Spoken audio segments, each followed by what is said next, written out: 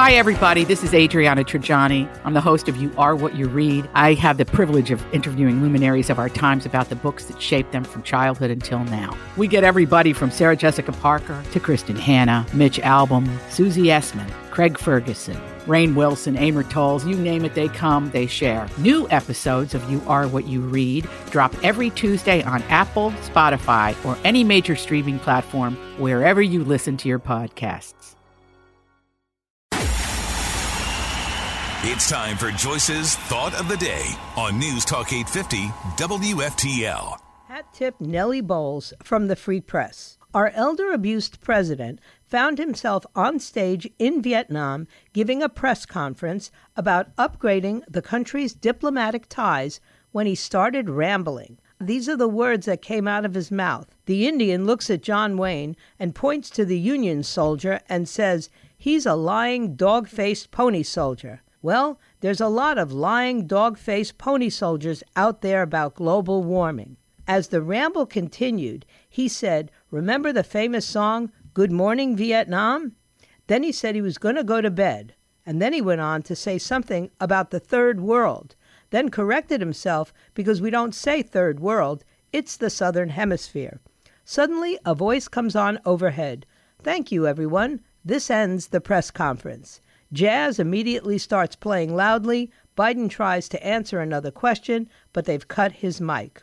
Upon his return to the U.S., President Biden gave a speech on the September 11, 2001 terrorist attacks, in which he falsely claimed that he was at the World Trade Center the day after the attacks. He said, "I join you on this solemn day to renew our sacred vow. Never forget, never forget. We must never forget. Each of us, each of those precious lives stolen too soon when evil attacked. Ground Zero in New York. I remember standing there the next day and looking at the building. Fact checks like this to me aren't a huge deal. I always remember myself as the hero of situations. If I drive past a car crash, I sort of think I probably also saved a baby from the car. And the best thanks is to live. Gee. But technically speaking, Biden didn't go to Ground Zero the next day. He went more than a week later. Even CNN fact-checked that one. Want to give Vivek a hard time? I'm sure you know it's fun. He says some wacky stuff, likely because he's willing to say a lot of crazy things.